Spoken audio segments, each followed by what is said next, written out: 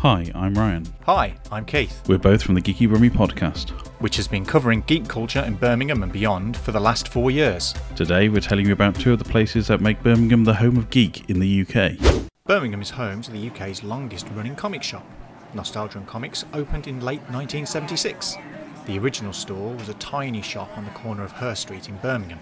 Not long after, a second branch was opened to cater for back issues. In 1979, a larger premises was opened on the other side of the road at Smallbrook Queensway, which replaced both of the previous shops.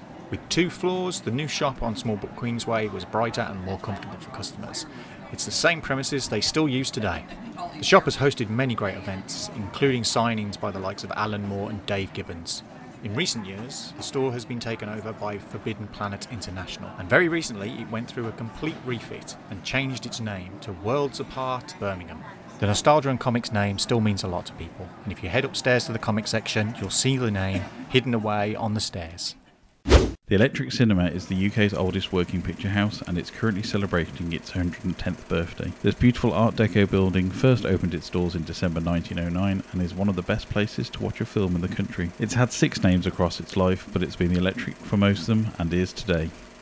With a total capacity of 186 seats across both of its screens, it's a world away from the modern multiplex. Shown on screen is an eclectic electric mix of programming, covering classic films, Q&A sessions, comedy nights, live performances, and even the odd wedding or two. My personal favourite memory of visiting the Electric is watching Frank Capra's It's a Wonderful Life snuggled up on one of the cinema's sofas.